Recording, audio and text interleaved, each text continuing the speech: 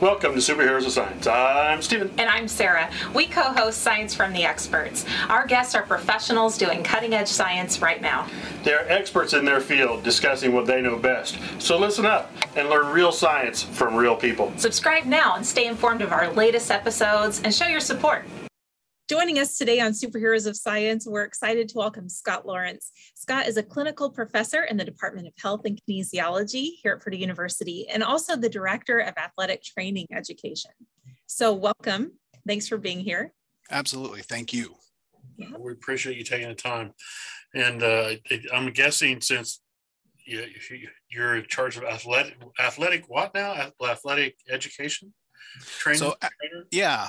I'm the Director of Athletic Training Education. We have two athletic training programs, one at the professional level, one at the post-professional level. We are the entity that educates those individuals looking to go into that profession. Athletic training is a healthcare profession. We take care of active individuals. And so the easiest way I can explain that is when somebody gets hurt out on the field or out on the court, or even just in everyday life, and you see someone go out on the field or the court and help take care of them, that's us. That's who we are. And so our program has been around for a number of years. We've been highly successful in educating students, placing them into the workforce, and really excited to be a part of the institution offering those two programs. Oh, awesome. Awesome. And so I know when we contacted, one of the things we talked about is like, hey, a lot of people want to do strength training programs and stuff, and we'd like them not to need rehab when they're done. Absolutely. That's the goal, isn't it? Yeah. And so maybe some tips and stuff about how to prevent being one of your research people, because I see you've done several publications on different things as different injuries and rehab, and it'd be nice to avoid being one of your people you're doing research on. That would be great. Nobody wants to be that person, right? Nobody wants to be involved in the study that was, how did you get hurt? We all want to be involved in other things, right? And so what would some suggestions or tips that you might have to people, because let's face it, it's a lot of us. I mean, summer was busy. We got kind of active. Fall, we started winding down. Winter starts and we just kind of drop it. And so we want to start getting back in shape, and all of a sudden, and jump right in with both feet. And what's some tips and suggestions you might have for somebody wanting to do this? Yeah. Well, I think this is a perfect time of year to have this conversation, right? Because there is going to be a lot of us in that same boat who are either taking on new resolutions or trying to make lifestyle changes. And the big piece or the big key is, how do you do that safely? And where I always like to start is a conversation of what's an injury versus what's normal soreness that you should expect, because you should expect some changes. And one of those is going to be normal muscle soreness from any type of change in what you're doing. Let's face it, a lot of us in this last quarter of the year, we have other responsibilities. And it's one of those things where physical fitness a lot of times takes that back seat, as you mentioned. And so as you start something new, or you get into something that you haven't done in a while, there are going to be some adaptations that result in soreness. And that's normal. You should expect that. That doesn't mean that you're injured. It just means that your body is starting that adaptation process. And that usually lasts between 1 and 2 weeks, sometimes a little less, sometimes a little bit more, but that's normal. And that's what I want to underscore. That is a normal, typical response. I think the issue that I've seen is for anyone who's taking on something new, they don't know that is normal. And they either need reassured, or sometimes they even get scared away from pursuing because they don't want to, be hurt.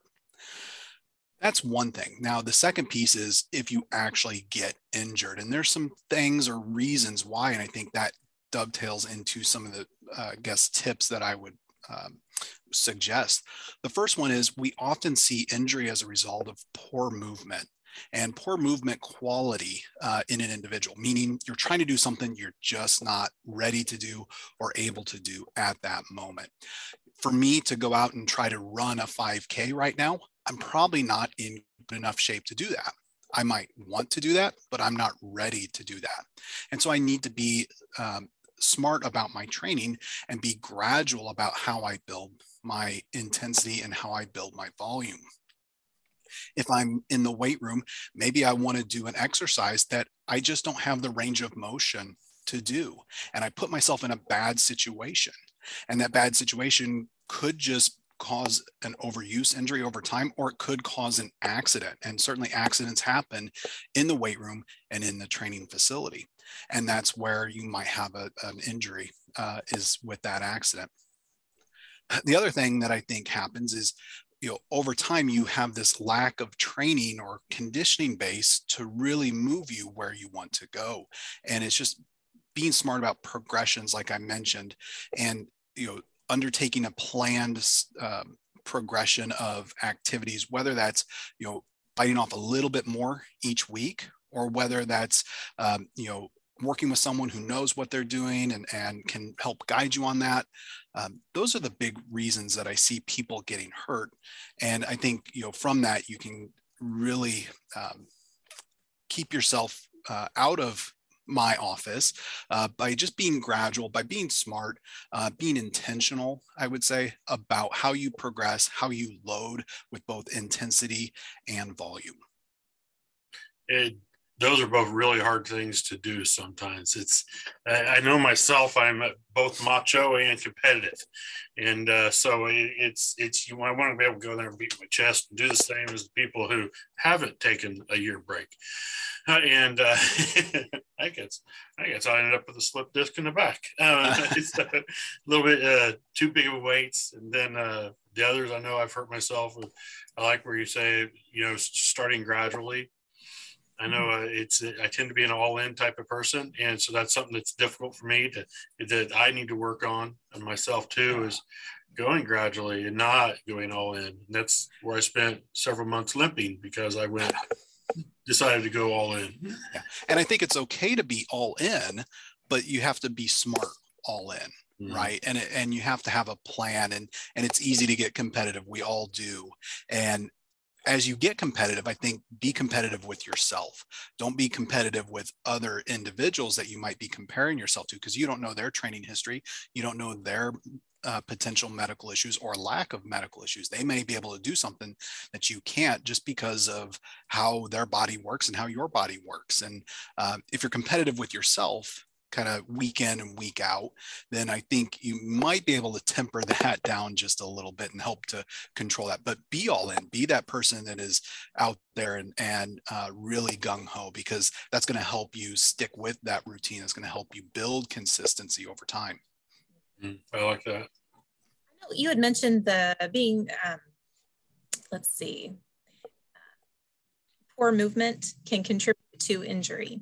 And then also I had heard you mention overuse. And are there resources or, some place we could go to visit to find correct movement, or people we could talk to learn sort of the proper movements and things if we're wanting to begin a new program?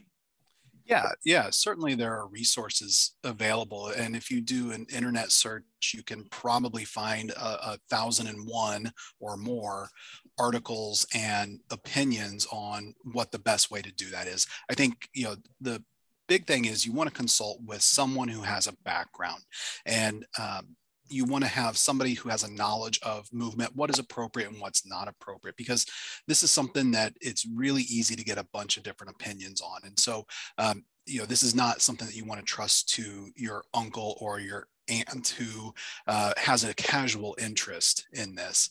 You want to have someone who is trained, and that would be someone like myself, an athletic trainer, a physical therapist, a personal trainer, someone who has an appropriate fitness background and a movement background. And I would consider all of those professions to be experts in movement. And so if you go to a local gym, they're going to have someone like that available that you might be able to have help you in an initial session or an initial couple sessions, just to help determine what is your movement patterns, what do they look like, where are you in a where are you in good shape and where are you maybe not in quite so good shape. Maybe you have difficulties with some of your squat mechanics, and to put a heavy load on a squat bar just doesn't make sense right now. Maybe we need to alter that and do some different exercises. Or maybe you don't have the shoulder mobility that is required to do some of the Olympic weightlifting that is fairly popular. Those are things that I think if you know that on the front end of your program design, you can really help ward off a lot of injuries that might come on the backside. I think that's a really good point, that speaking with professionals that can help you at the initially as you develop a plan, and could just seems like it could really pay off big in terms of not causing yourself injury and preventing that. Absolutely. And I can't stress that enough. I mean, it sometimes is you're so ready to go and you're ready to get into the gym and you just want to start, right? And maybe this delays that by a day or 2 or 3, but I think the time you invest into this will pay dividends, many times over as you're looking progressing through the program long term. What are some of the most common injuries that you're seeing? So I think one of the things that you typically tend to see is a lot of overuse injuries in the muscles. You see a lot of sore joints. So typical injuries that you might see would be rotator cuff tendonitis or tendinopathies. Sometimes you'll see biceps tendonitis. You'll see quadriceps tendonitis or tendinopathy. You'll see problems with the Achilles tendon.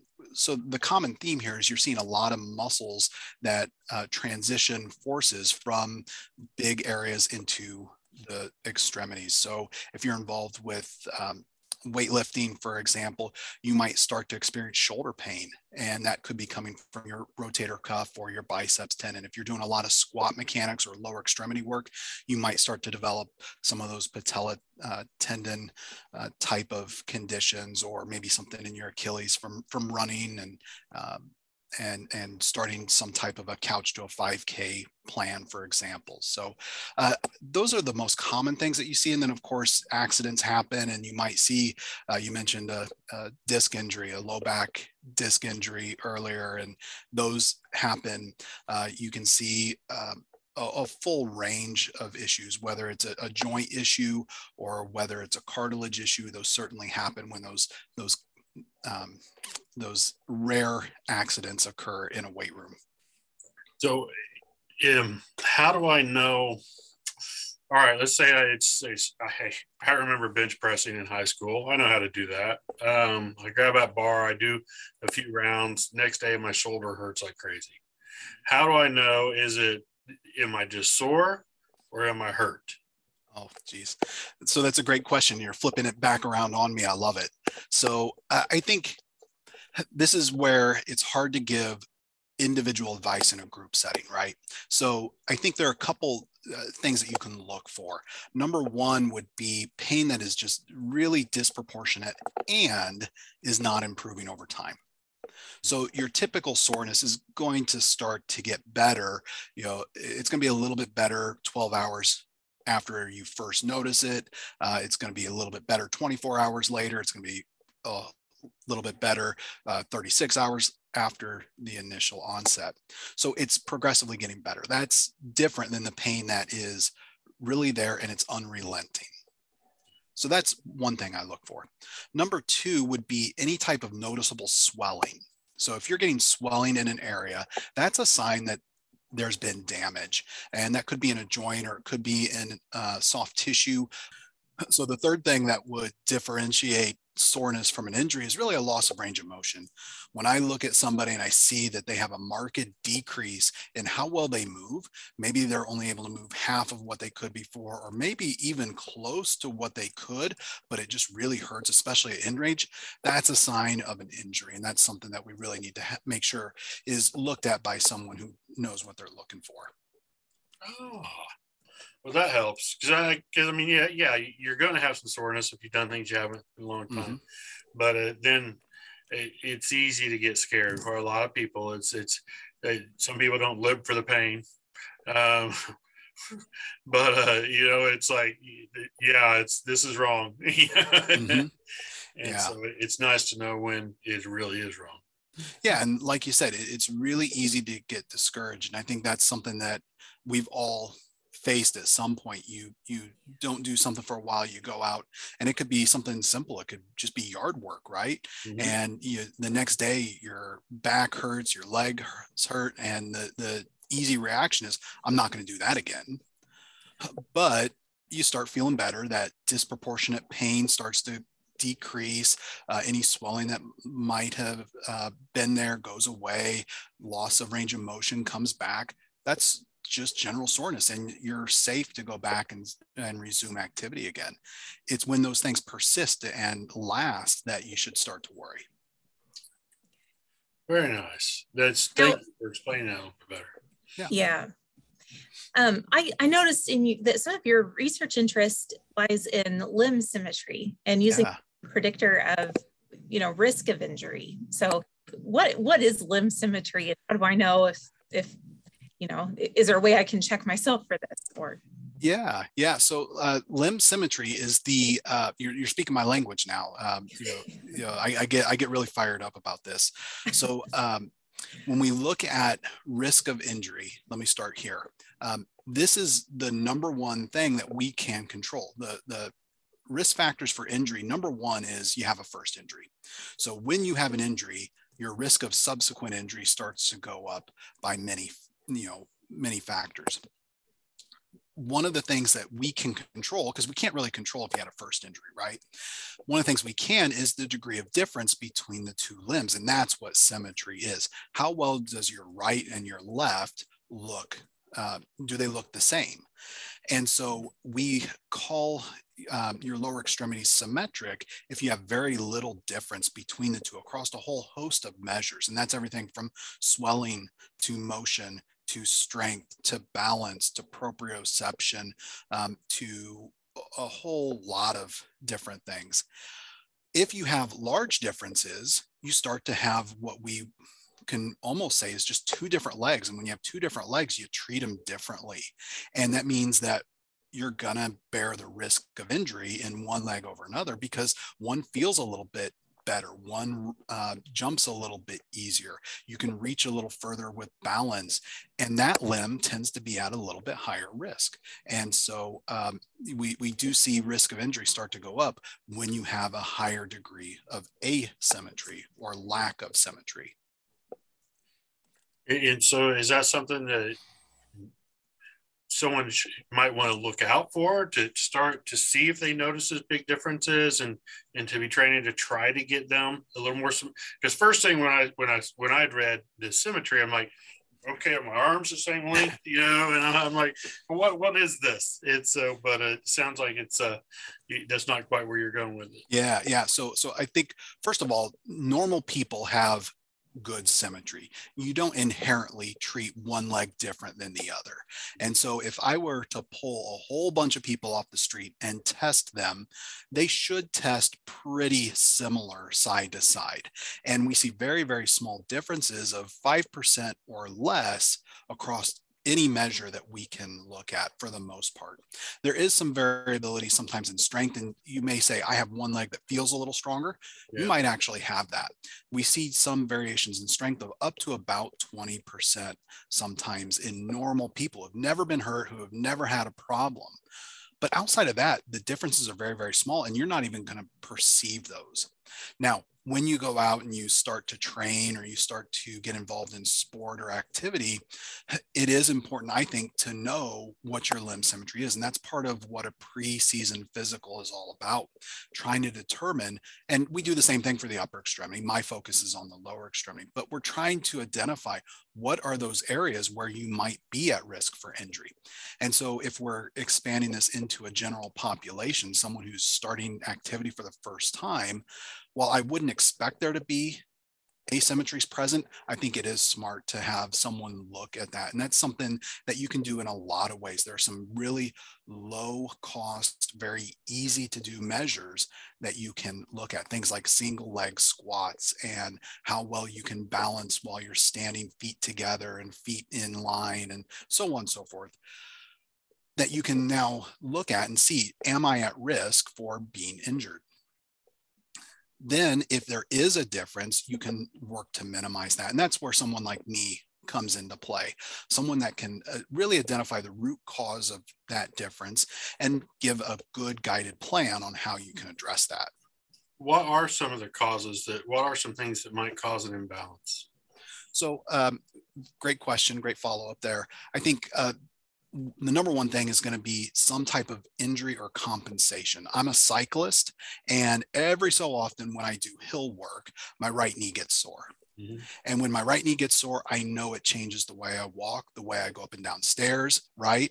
And so that can cause over time a change in my symmetry. That may change the way I use that right leg, and therefore, because I'm not using it, I start to lose strength there. Because I don't trust it, I start to lose balance.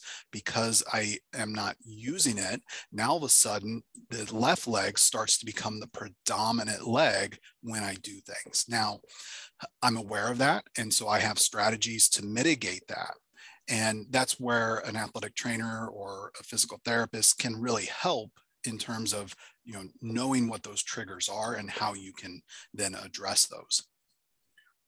You don't like take the right pedal off and just pedal to the left one, do you? Now, if I'm doing some power workouts, absolutely. If I'm trying to work on some single leg stuff, yeah, you got me there.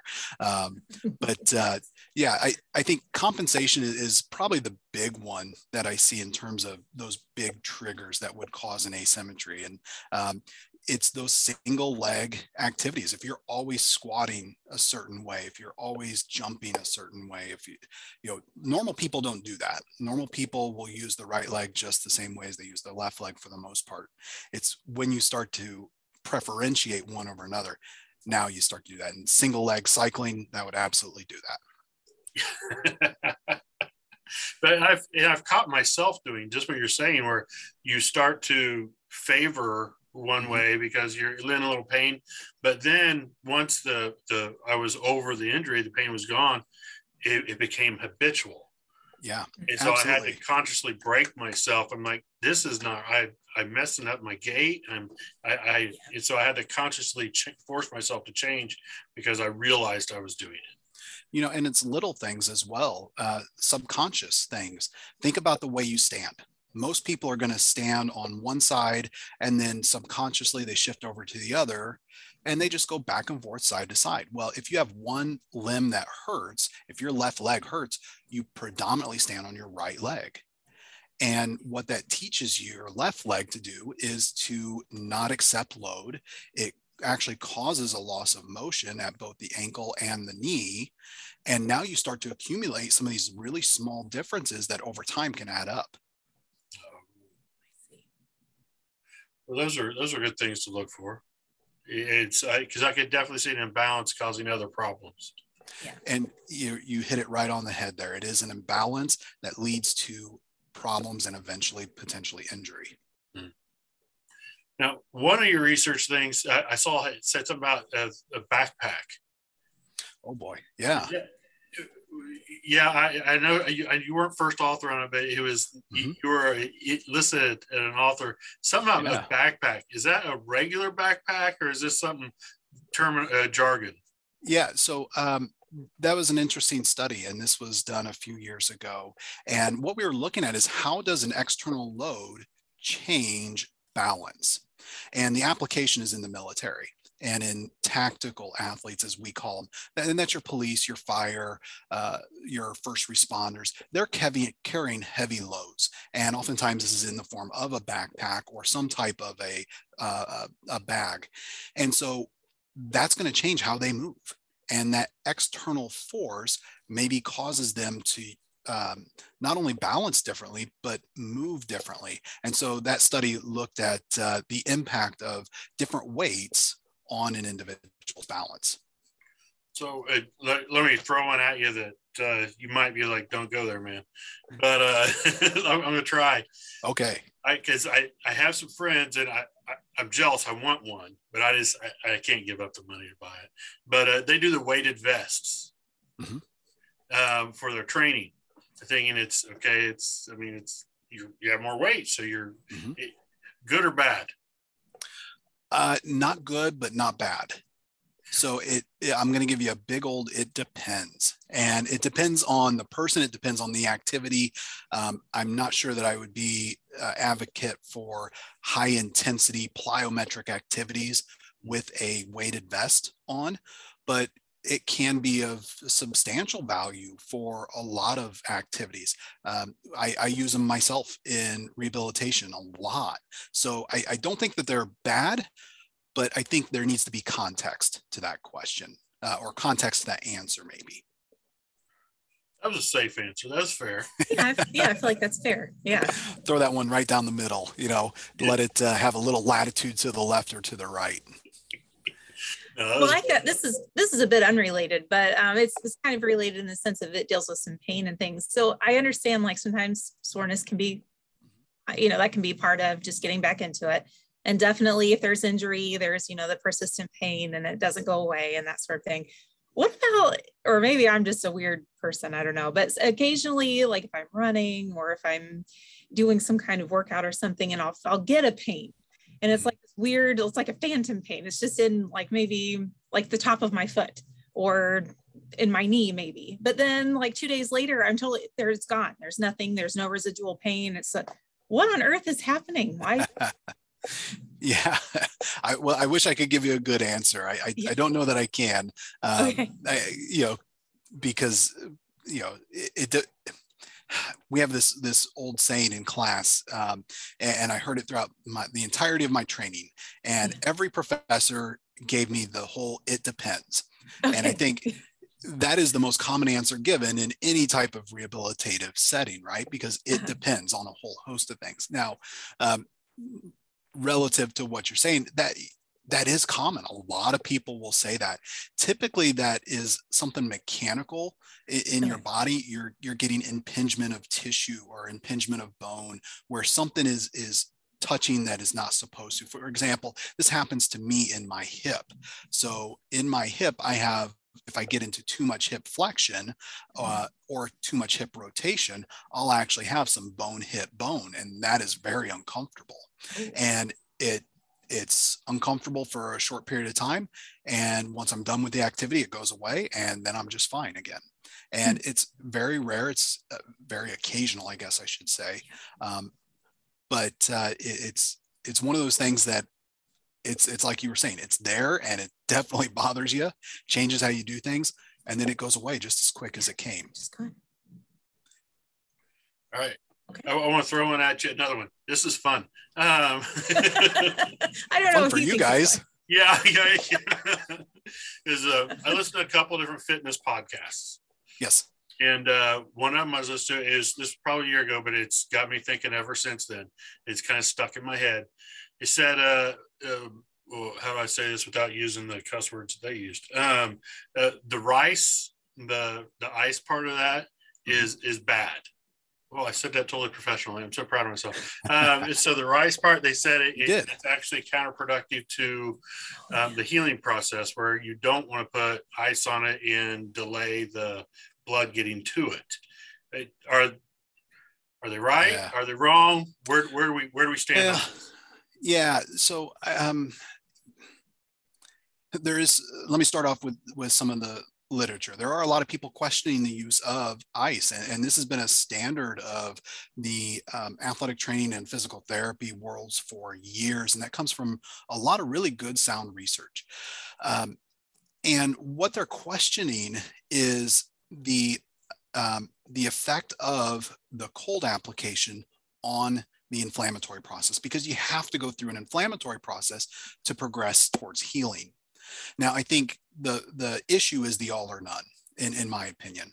So people are saying either yes, you do it, or no, you don't. And there are more people now saying no, don't use it. And I think for the individuals in that camp, one of the things that they're overlooking is that first 12 to 24 hours where you run the risk of secondary hypoxic injury.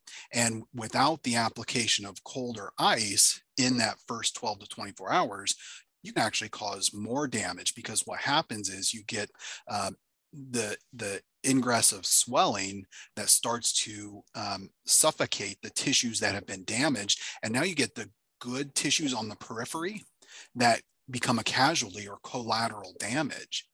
Ice can control that in the initial stages. Now, once you get through that, should you continue to ice? That's where I think there is some validity to that argument of you shouldn't be using it, because if you're continuing to suppress that inflammatory response 24, 48, 60, whatever hours later, that can, I think, slow down recovery. And so I understand where people are coming from with that argument. I don't think rice is dead. Anecdotally, this has worked extremely well for close to 100 years or more. But I do think there is some strong rationale to say maybe there's a better, smarter way to use this. And once we get through that initial window, there might be other agents that can work better.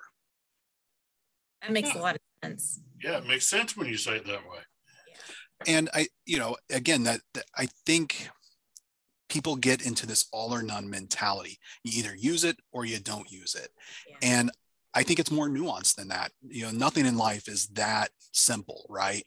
So I think, using it in that first 12 hours, maybe even 24 hours, suppress the initial swelling to control for secondary hypoxic injury, get the side benefit of some pain control. And then once you have progressed through that, now you can start to look at other agents, whether that is the use of heat, whether that's the use of compression, whether that's the use of movement. Lots of different options there available to you. Well, that makes me feel much better. Okay. Well, I was struggling with it because, but like you said, it's a lot of people get stuck on it's all or nothing. And that's where they were. They're like, oh, you shouldn't do it at all. It's nothing. Yeah. I'm like, oh, well, the arguments they make, that sounds okay. Yeah. Okay. I can see it. Yeah. Okay. Yeah. And it's valid criticisms. They have some really good data behind those arguments. But I think, the problem, just like with a lot of studies, is sample size and longevity. So small samples over a short period of time often don't yield the same results as big results over long periods of time. And, you get every kind of mixture in between there. And that's where I think the nuance is when you're treating individuals. So did you have something, Sarah? No. Okay. I'm like, oops, I cut you off because I asked the last one. I want to ask about fad exercises. Okay, there's a lot of them. Yeah, I know, and it's everything from the Thigh Master to I don't know what, but go back to the old ones there. Yeah. Should people be concerned and quite leery of these anything like this, or is it? How should a person approach? Because right now I'm already seeing advertisements in like all my apps and everywhere. I'm seeing these advertisements for all these. And I'm like, well, there's a fad exercise. Yeah, that'll be around for a week. But how do you, when I'm sitting there rowing at the co-rack, I'm sitting there rowing on a machine, I see the TV, the little flashy box in front of me, and I'm like, wow, that might really work. And so how do we approach those? How do we mentally deal with this bombardment that we always get the first of the year? Yeah, we get it every single year, right? Every year it's something new. And I think I'm at the age now where I'm starting to see everything repackaged. So everything from the 80s is coming back now, and people think it's new and it's really not. But the younger generation doesn't know the difference, right? So you put on a nice marketing scheme and you can make a lot of money on some fad exercises. I think for me, I'm always wary of the programs that promise everything.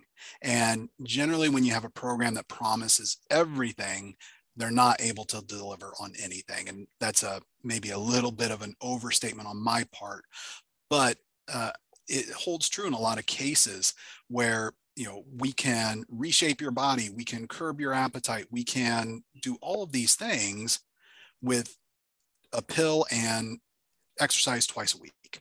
Well, I think my bottom line is there are no shortcuts for this.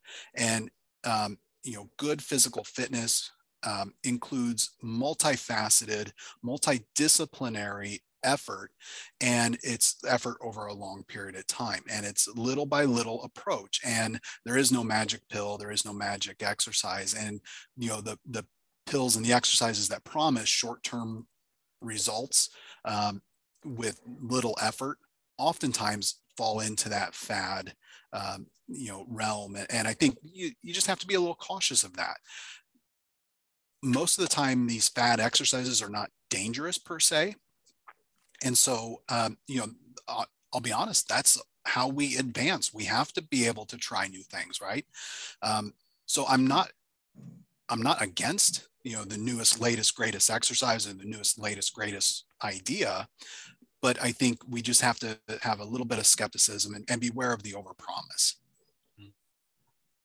I love that you mentioned there are no shortcuts, that it's to be in it for the long haul. It takes and that dedication and over the long term, and yeah, you can't just take a magic pill. Yeah, you're absolutely right.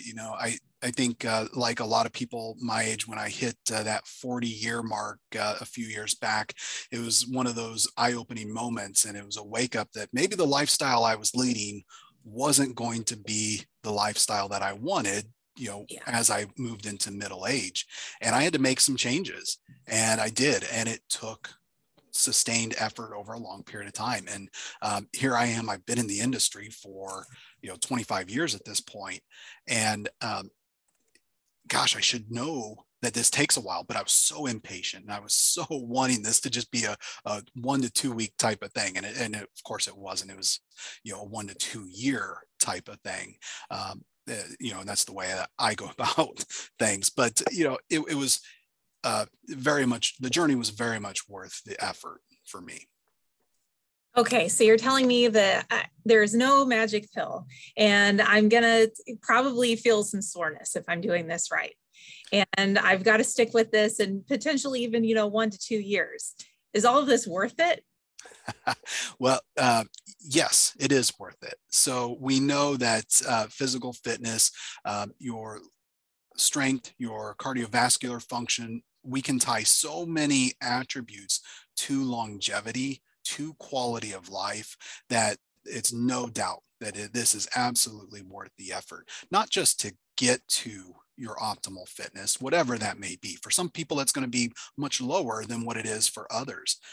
But once you are there, maintaining that level of fitness, absolutely worth the effort. And by the way, to maintain it is always much less effort than to get there. I think that's something that a lot of people get discouraged because it took so much effort to get to where they're at. But I promise it takes a little bit less to maintain that over time. But those are all tied to longevity, quality of life, being able to do the things that you want to do as we all inevitably get older, whether that is walking on the beach, whether it's going to the theme park, whether it is doing sport and activity, gardening in the yard, whatever the case may be. The more time you invest into physical fitness, the more that will pay dividend down the road. I think that's a big way that we have to look at is like you said, you spend a little bit of time now to get a lot more time later. That's a great way to put it. Yeah. I mean, it's a little bit of a pay me now or pay me later. Which do you prefer? Mm-hmm. And I'm of the mindset of, I'm ready to put in the effort now because I want to enjoy the later. Yeah. That's definitely where I am too.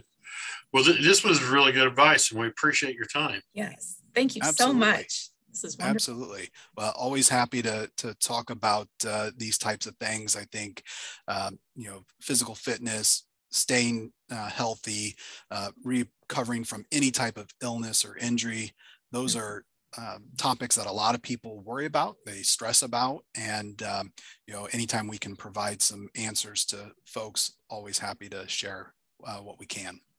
Thank you for listening to this episode of Science from the Experts from Purdue University Superheroes of Science. If you like this episode, subscribe, give us a positive review, and share the love. Boiler up! Hammer down.